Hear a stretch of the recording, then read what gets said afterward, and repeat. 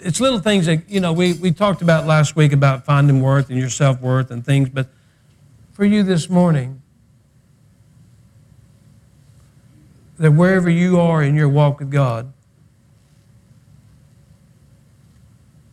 somebody has devalued you and decredited your worth, and you said, I wonder if God has ever missed me. He loves you. And I'll tell you, you may not be in the presence of knowing He's next to you, but I will tell you, no matter where you go and whatever road you're on today, He loves you and He's missed you, and He's telling you to come back this morning. Last week we discussed the woman with this charm bracelet, 10 coins. It was a diary. It was what someone had set her worth. And somewhere in this mix of the hustle and bustle of life, that this, in Luke chapter number 15, this trilogy, the second story of the trilogy of something that's lost, somehow she loses this in her house. And we talked about this. It's God's job to save our hearts. It's our job to save our brains.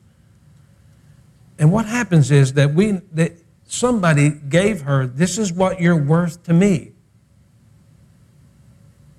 And these 10 coins represented her entire worth that someone else has set for her.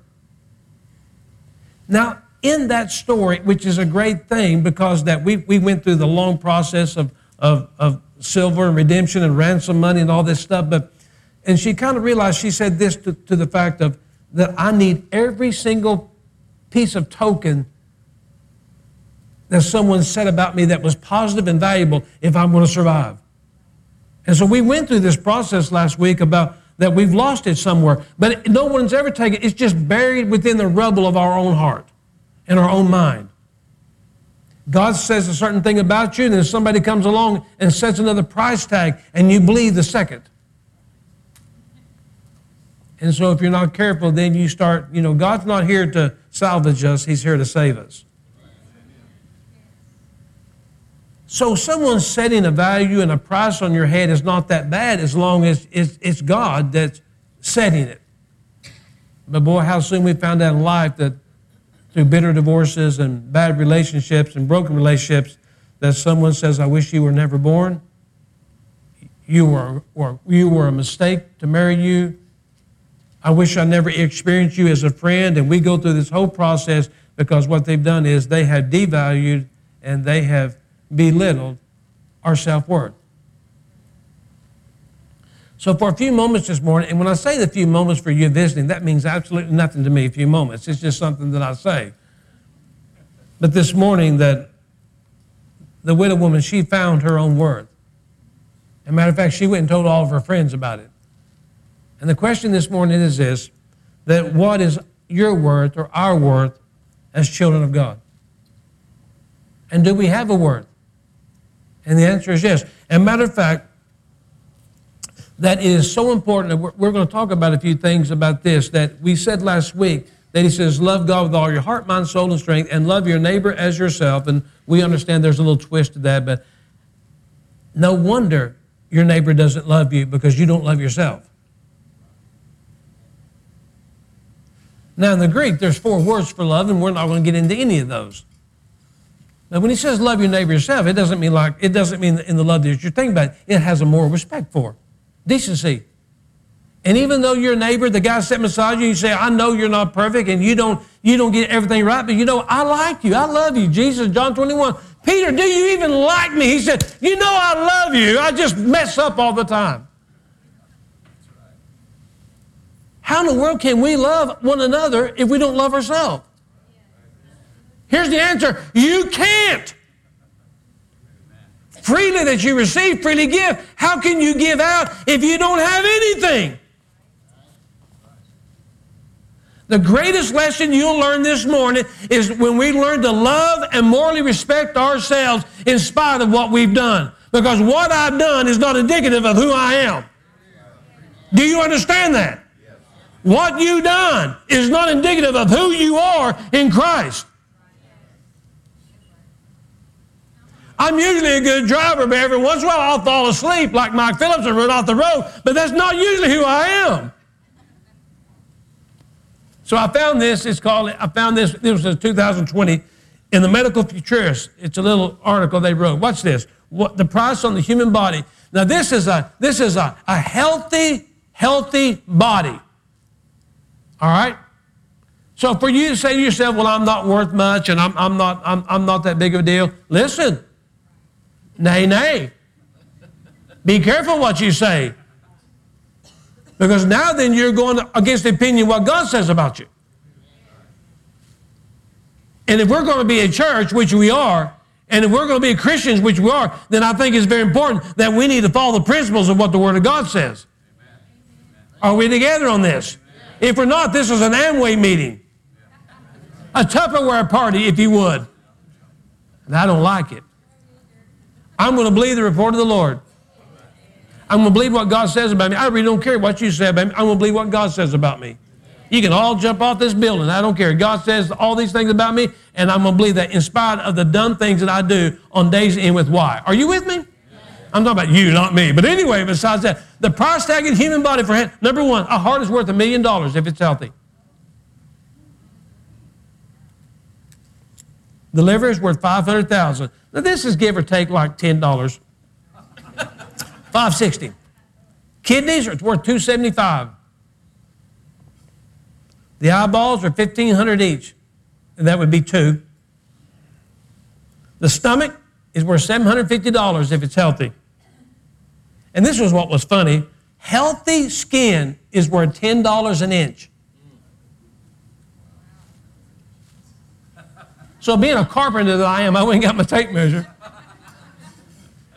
And I started measuring my body and my calculator blew up.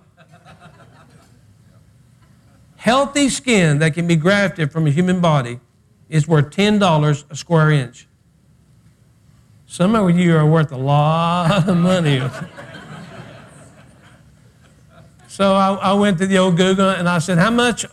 I know how much. They said the total worth of a healthy living body, the organism and all the chemical stuff inside is worth about $45 million. Danny, I mean, these guys, Ron knows, they're doctors. They know a health of everything that's inside the human body that can be sold. This is not the black market either. There is a black market. 45 million. 45 million. And here you go around kicking yourself, degrading yourself. Now, I looked all these up on Dan Dvorak, and his was worth $19.95. That's all he was worth. But healthy, normal bodies is worth $45 million. So, don't you like the Antique Roadshow? I hate it sometimes because they drag in something. I said, oh, we used to have one of those. They'll drag in stuff, and that guy said, where'd you get it? I bought it at the garage sale. What'd you get for it? $15. How long have you had it? Oh, about 30, 40 years. It's worth about $500,000. You see, at the garage sale, somebody priced it $15. But the guys that knew priced it at $500,000. What price tag are you operating your life under? And just because you've had a broken marriage and broken dreams and everything going wrong, don't allow these things to symbolically and spiritually and mentally set the price tag on your life. Your life is worth a bunch, not only physically, but everything to God. And once you do that, you'll start acting different. So, matter of fact, here we go. What kind of things do we say about ourselves? And do we speak well, or are we our biggest critics? And does it really matter? And yes, it really matters. What do you say about yourself? What are you saying about? Forget about gossip about someone else. What are you saying about yourself? And I'm not talking about, we talked about last week, I'm not talking about walking around arrogance and pride and haughtiness. We fight that. I'm just telling you, what do you say about yourself? Are you speaking what God says about you? Do you have this sense of moral decency and respect about you as God sees you? And so we're going to talk about this. Or are you your biggest critic? Don't answer any of those.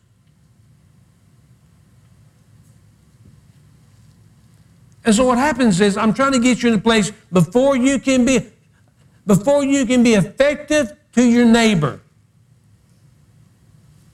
You got to have a sense of moral worth inside you. Because if you don't have it, you're no good to anyone else. And I'm going to tell you right now, if you need some cash, like J.G. Wentworth's got, listen, there's some people in church that don't have any, but I'm loaded somewhere. My wife will loan you money. She's got it.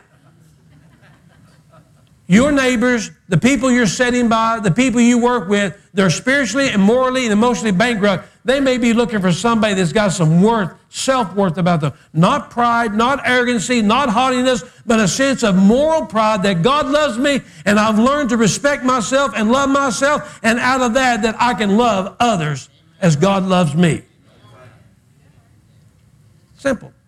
I told this a long time ago. I've told it a couple times, but here it is. What's somewhere? 20 years ago, a lady evangelist come through this church. She was probably in her 60s. And she hung around here for a while, for about 3 or 4 or 5 months, real quiet woman, kind of sits on back road, Skid Road. And she'd come in and blah, blah, blah. And then Gayla said, she came to Sunday school, she said she used to be an evangelist. And I said, wonderful, and that's about all I knew about her. So Gayla said, well, she's leaving. I said, well, wonderful. And I didn't mean anything by it. I'd never talked to her. And so she said, she left you a present. I said, did she? I said, what is it? She said, you ought to go see it. So Conrad, I went to my office, it's 25 years ago, and there's a box about that tall, and I pulled it out, and it's the ugliest looking vase you ever seen in your life. It's that tall. It's yellow and brown, got some nasty looking flowers sticking out of it. And I said, what is this? She goes, she wanted to give you a vase. And I said, is this a joke? She said, nope. So I pulled out the box, and I set it on my desk. And matter of fact, the downstairs desk, and it's about this tall, and some of you know this story, but some of you don't. So it sat there for 1.5 years. I let the kids play with the daycare. Some of them carried it around and stuck crickets in it. And I said, well, bring it back when you're through with it. They take it to the playground, put dirt in it. They bring it back to me and all kinds of things. So one day we went to San Antonio. And we went to an antique shop or a junk shop. Or I was drug in that place. But in the store windows, Herman, it had a storefront windows. And Gator says, there's your vase. And it's just full of junk. Kind of looked like hoarders lived there. And sure enough, it was a mini me. It was the same color, same shape, same flowers, same petals, same everything, about that tall. It was adorable. Looked like one of them midget Shetland ponies. And I said, I want it. I got to have it. So I go in there, and so I asked the lady, she looked like a school librarian. I said, I'd like to have that ugly vase in the front. She said, excuse me? I said, that one that's kind of yellow and flowery, the ugly one. So she walks up there, and she said, well, it's not that ugly. And I said, well, I want it. I said, I got one at home like it. So she brings it up, and she's wrapping up. She said, will they be cash or card? I said, oh, cash. Mr. Big Spender's right here, brother. I said, how much is it? She said, $6.95. I said, no problemo. So I whipped out a 10, I laid it down there, and she's wrapping something, and she just looks at me. And she said, well, it's a little more than that. And I thought, well, Alfred, I didn't know you then, or I'd have called you. And so I said, well, how much is tax here?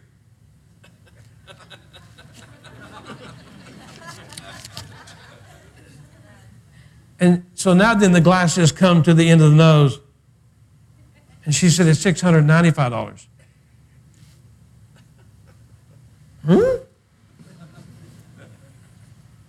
And I said, is that a joke? She said, it's capital money. And I said, I didn't know Del Monte made vases. That's what I told her. You know, she's dealing with a real winner here, you know. And I said, ma'am, she turned it upside. I said, ma'am, now my heart's quit. I forgot how to breathe. And I'm thinking, which one of them knuckleheads at daycare's got it in the sandbox? That's what I'm thinking. And I said, I got one like that. It's about that tall. And she looked and she goes, where is it? And now I'm in panic. So I get on the phone and I buy it. I don't buy it.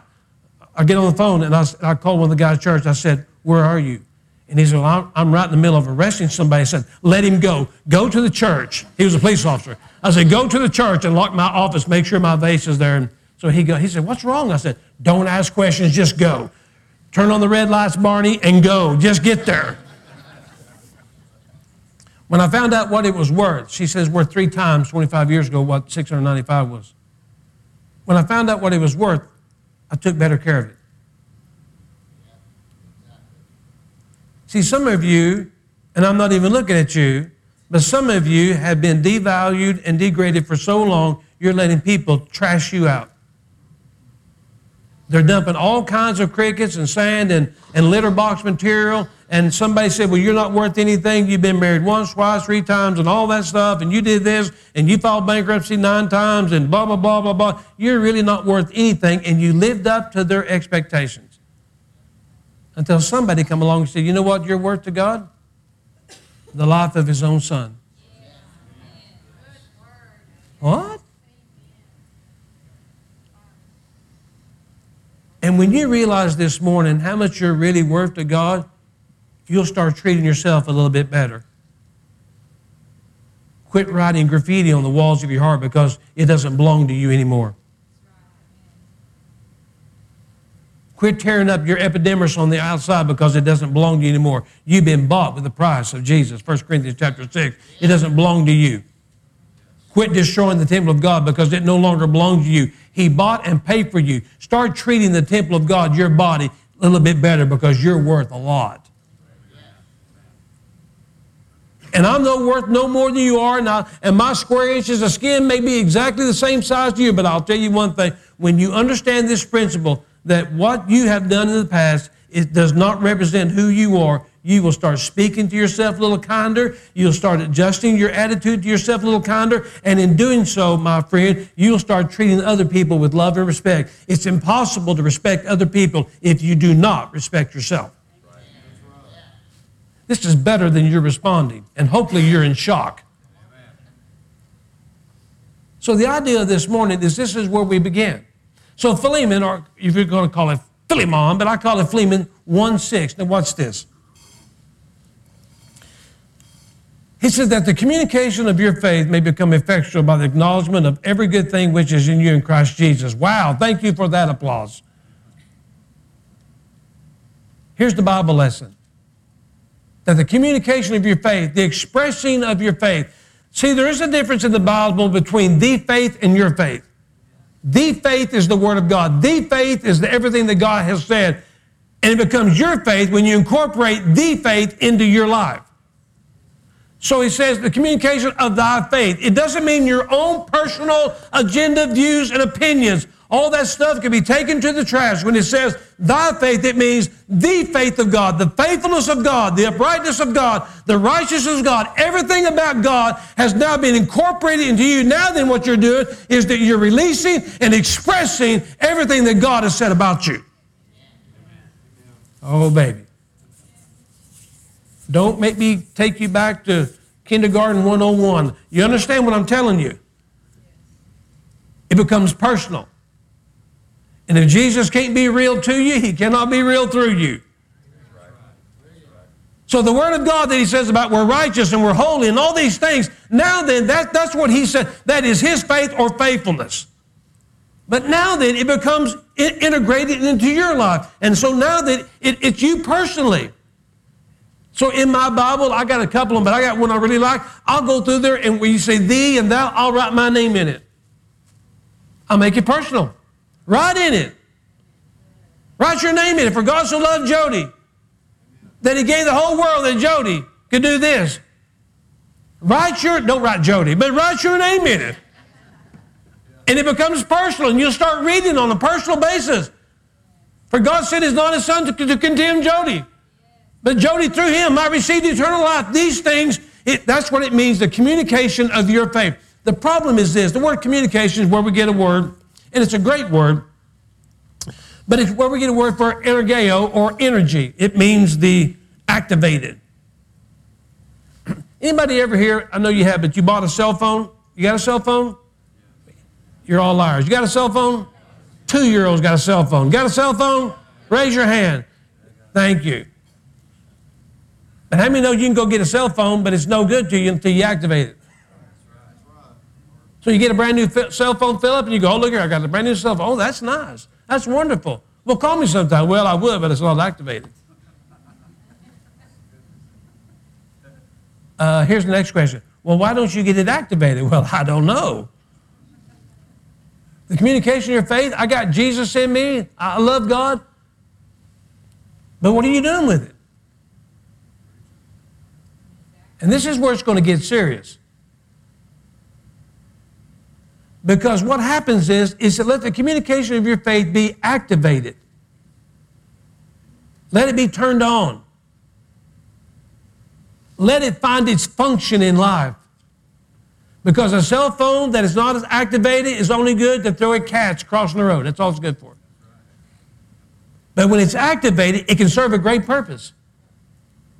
And some of us as believers, if we're not careful, that we think it's all about right here within these yellow walls, and it's not. We're to come in here, we are to worship God, honor God, love one another, and we are called to go out and make a difference. We are called to go out and activate or communicate what's been activated in our life.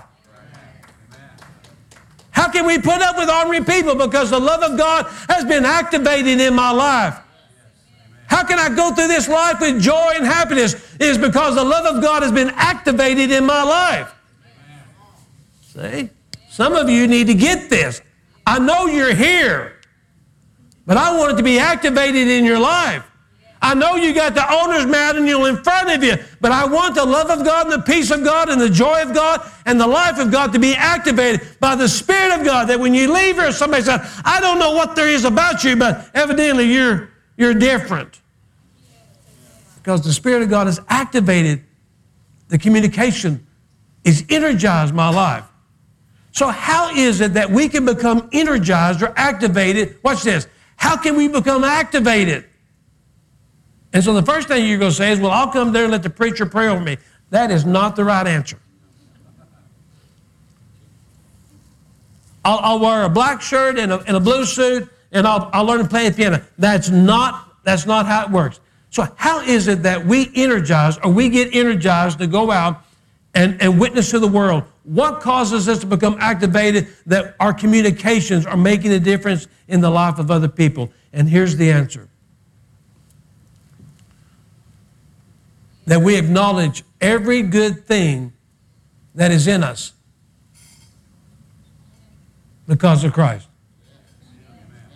Now let that sit there for a moment.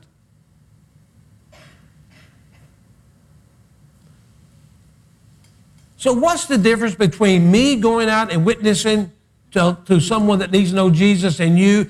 And if you're not careful, if you're just an unactivated phone, I'm saying you're going to go to heaven. I'm just telling you you're not turned on.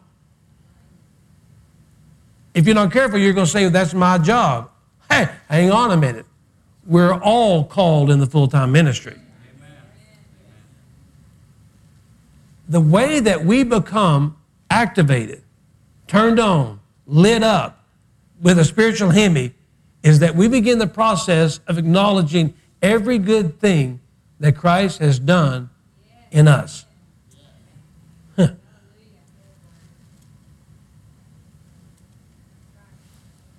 Now, let's look at the word acknowledge. Acknowledge is epignosis. Epignosis is to be well educated in a certain field of study.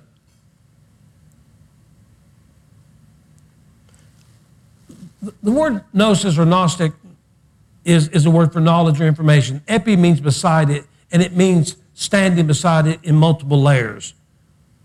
So it means that it has a tremendous amount of wealth of layers of knowledge.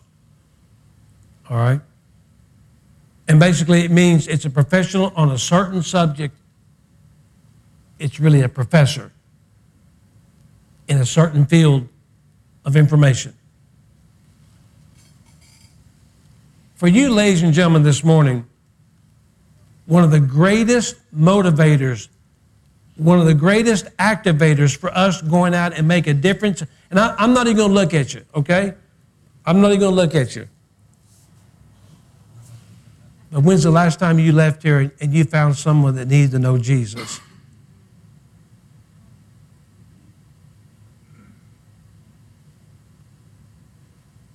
When's the last time that you left church on a Sunday morning driving down the road and maybe you saw someone in the restaurant that you knew that there was something going on? Maybe the Holy Spirit said, just go talk to them or just something. When's the last time that you did that? And some of us, it's been weeks, months, even years, because that we've been so concerned about the Holy Trinity of me, myself, and I.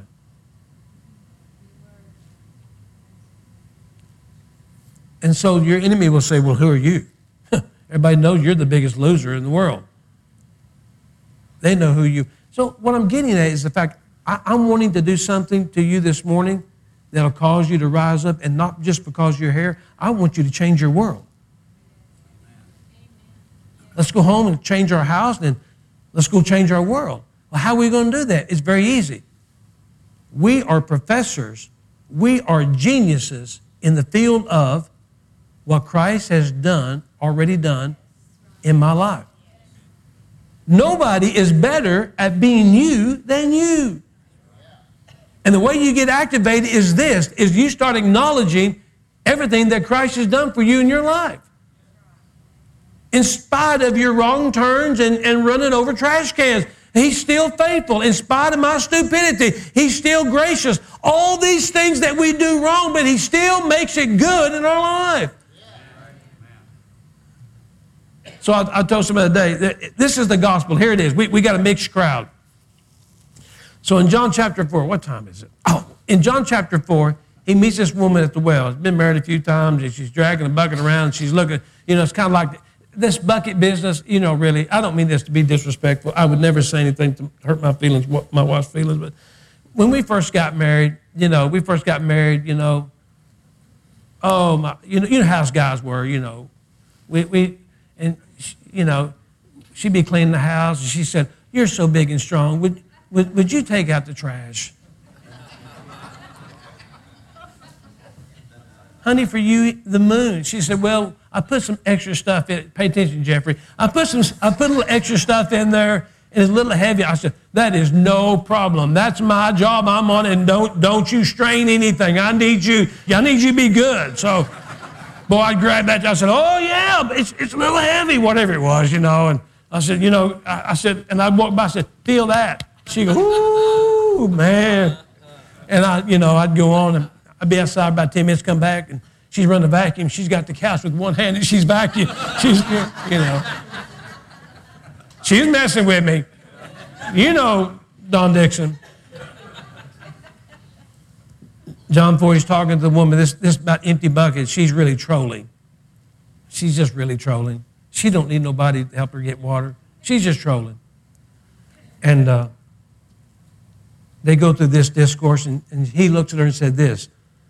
She said, "Ma'am, the Messiah that you're looking for, I am He." She was bankrupt, Jeff. She was abused, misused. She was bankrupt mentally, spiritually, physically. She's bankrupt. And when she heard him say that, she immediately went and spoke 8 words that changed all Samaria. "Come see a man that told me all that I ever did." 8 words that changed the whole stinking county. I preach for an hour and a half, can't even get you to say amen. She preached 8 words and everybody gets saved. I'm still mad about that. And Jesus steps into Nazareth, takes the scripture, and he said, everything in the synagogue, he said, everything that Isaiah has spoken in your ears is fulfilled today. And they jumped up, and the Bible says they wanted to throw him off the cliff. See, this morning, it's according to where you are, how you will respond to the kingship of Christ. If you're bankrupt and you're mentally broke and you're broke down in all these things, when he said, "I'm Him, I'm your healer, I'm your provider, I'm your first, I'm your last," you will go out and you'll tell everybody, Jesus is King. But when you get to a place where you feel like you're religiously can do it on your own, you will despise anyone that will declare God's word over the counsel of men and philosophy. You understand that?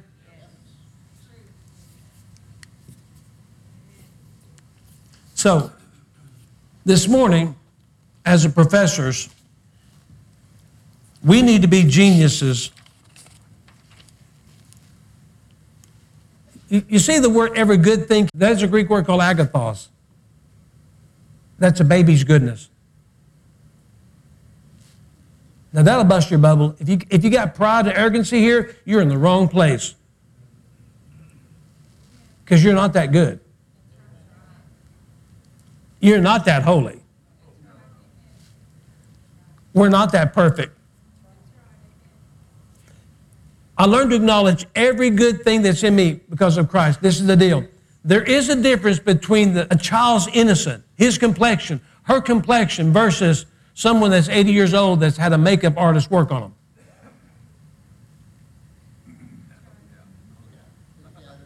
You'll get that later on. You'll wake up and realize what I said. See, what happens is we become geniuses of being makeup artists. We think it's us, and we did this, and we did this, and we did that. And I'll tell you, when you really realize that on our own or by ourselves, we're going to mess things up. So the good thing it means is nothing that you've accomplished with your talent or skill and all your wisdom. All I need to do when you start handing out your wisdom is pull up my britches leg because it's fixing to get deep. I'm telling you, if there's any good thing about me, it's because Jesus' love and His grace is in my life. It's just pure and it's just innocent. And the Apostle Paul said, it is not me, but it's Christ that is in me that's making the difference. How did you get to be so happy? Well, I went to seminary, and then I did that, and I joined that church, and I baptized, blah, blah. Listen, that's all makeupstry and artistry. That's covering up all the wrinkles of what you've done. And this is the idea, acknowledging every good thing that's in me. Agathos, it means a baby's goodness. A baby really don't do anything. He coos, and other things, and woos.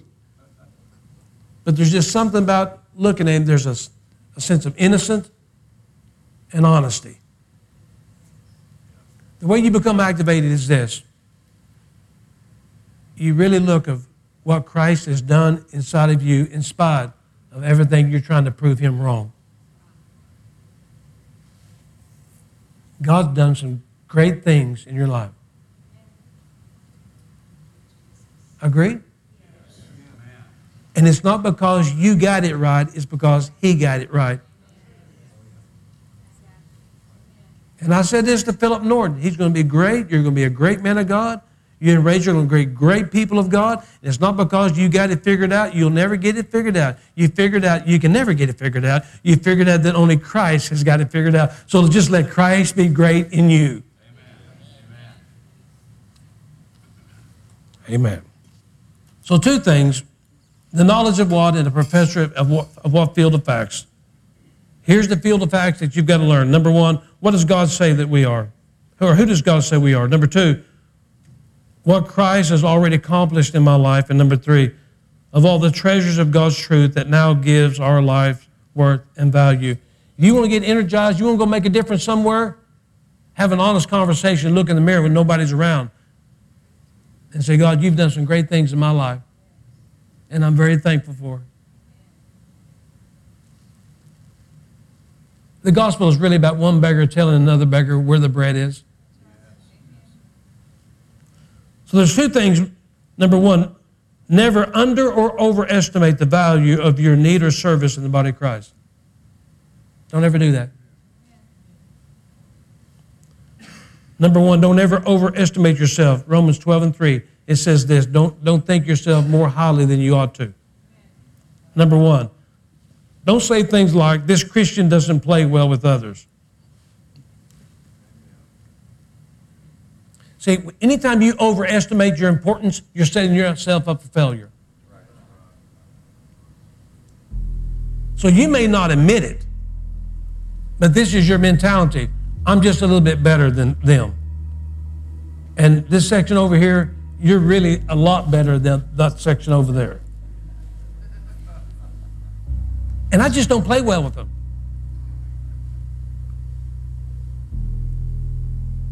Number two, it's my way or the highway. Number three, God has got to be thrilled because I decided and I chose Him. They may not say it, but when you overestimate yourself, you'll say things like this. Woo, did you hear me sing this morning? Anybody hear me sing on that piano? Oh, I bet God was really thrilled when I started singing. I don't think thrilled was the right word, but besides that. So don't overestimate yourself. You're not that big a deal. It's okay. But number two, don't underestimate yourself. Don't make the other mistake. Number one, it says this, Zechariah 4, it says, don't underestimate small beginnings. Number one, don't say things like, I'm just a greeter at the door. I've said this 1,000 times. Leave that up here. I've said it 1,000 times. Whoever greets at the door, Brother Neil, Brother Philip, they've already formed an opinion about this church way before they hear me preach.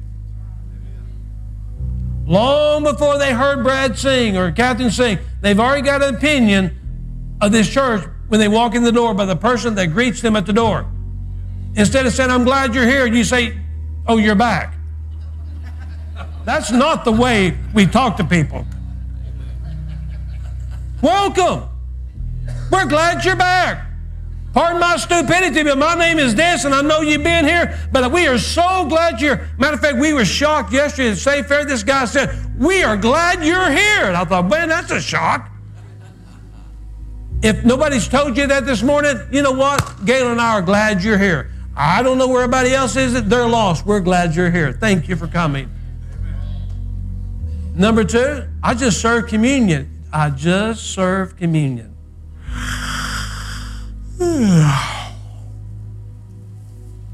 You go to church here? I do. What do you do? Oh, I serve communion. If there's any job in this church that is the greatest job in this church, it's serving communion.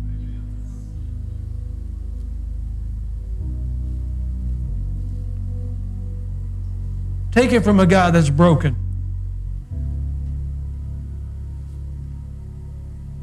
Take it from a guy who's raised in a family that was constantly fussing and fighting and broken. My mind was broken, my self-respect was broken, my self-esteem was broken, my plans were broken. Take it from a guy that absolutely you could put all my life in a bag because it was in pieces until I met Christ. He became broken. That I could be whole. The body of Christ.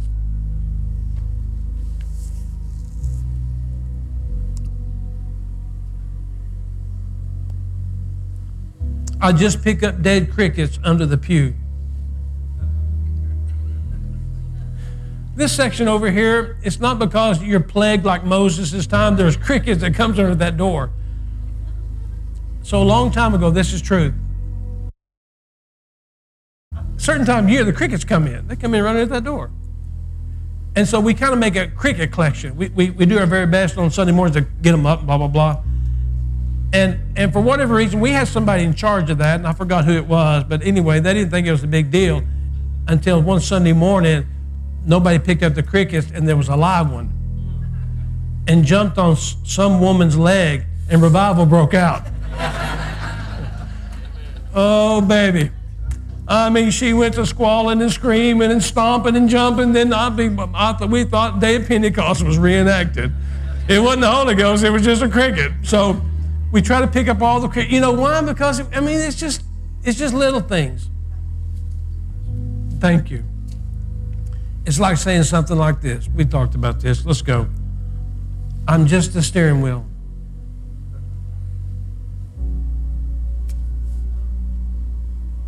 I'm just the brake pedal. If you ride a motorcycle, that one's pretty important. I'm just the lug nut that holds the wheel on.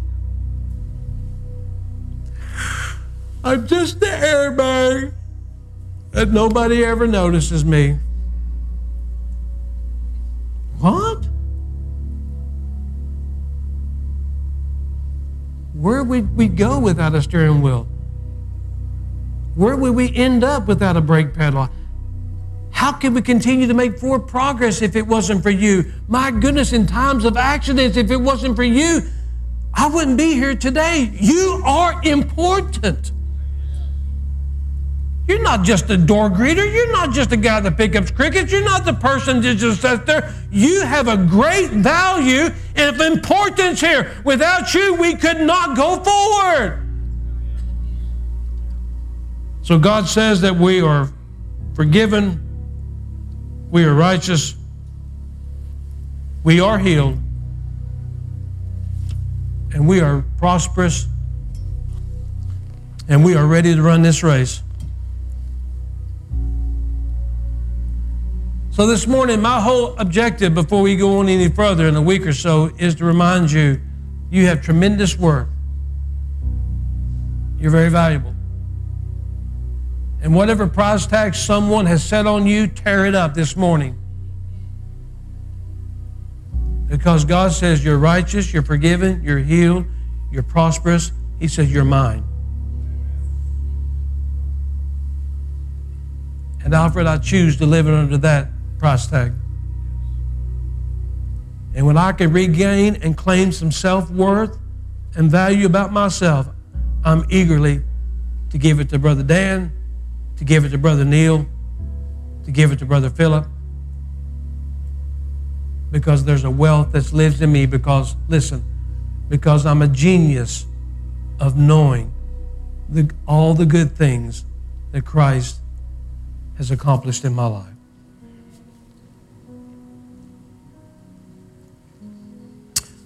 Father, this morning that some has completely run out of gas sitting on the side of the road. Nowhere to go, no one to call.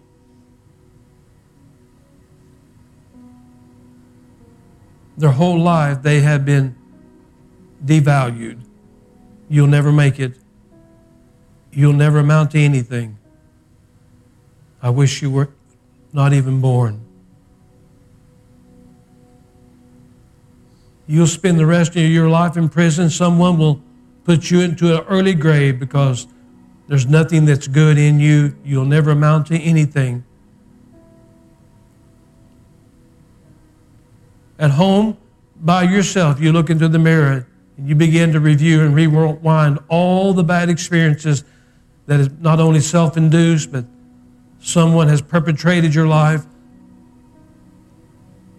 As you begin to take off your clothes, you see all the scars and the wounds that not only in your body, but your mind and your emotions. And you've lost your spiritual will to go forward. You can't help anybody because you can't even help yourself in this condition.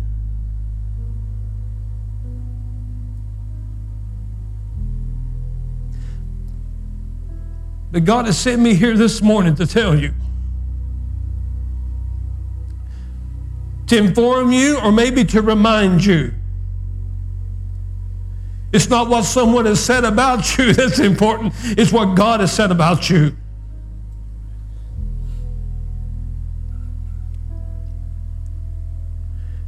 And you need to quit living your life under the price tag machine of other people that constantly love to degrade you and devalue you. You are righteous. You are forgiven. You are prosperous. You are the son of the Most High. You are a daughter of the King.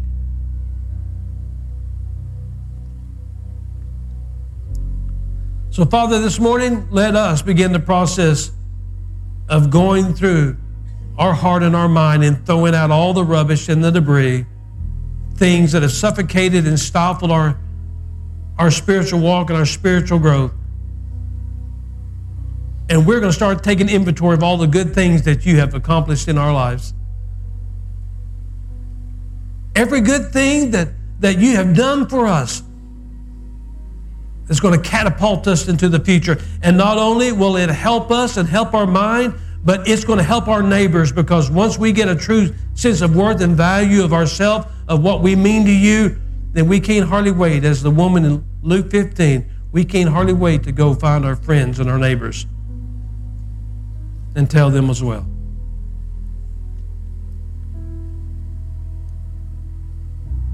And so for that, Father, we give you thanks. In Jesus' name. And all the people of God said amen. Stand with me if you would, please. COVID's kind of over. Just take somebody by the hand if you want to, or pinky, or I don't care what you do.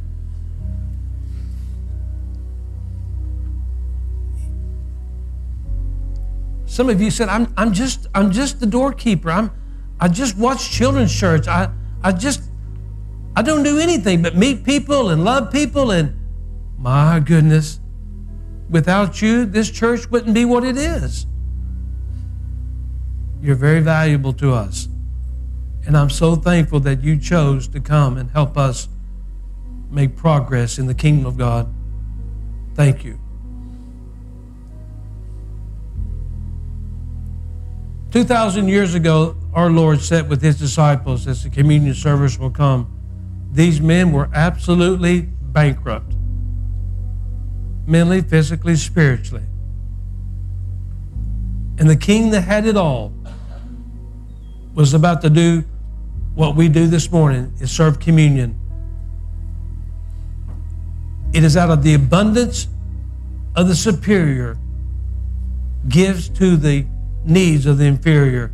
Jesus had it all, and he gave it to them. They didn't bring anything. They didn't have anything. He had it all. Nothing's different than today. So this morning, as we begin to take a reevaluation of our lives and going forward, he really wants us to change our world. But we can't do it without the activation of our faith. And that cannot happen until we take an inventory of all the good things that Christ has done for us. So he took the bread and he blessed and he said, this is my body that was broken for you. Your broken dreams, your broken lives, your broken hearts, just your brokenness, broken homes. Jesus became broken that you could be whole. And he took the cup and he lifted it up and he said, this cup is symbolic of my blood that will be shed for the forgiveness of your sins. The righteousness of God became the sin offering that we could be forgiven. Father, bless this cup and bless this bread.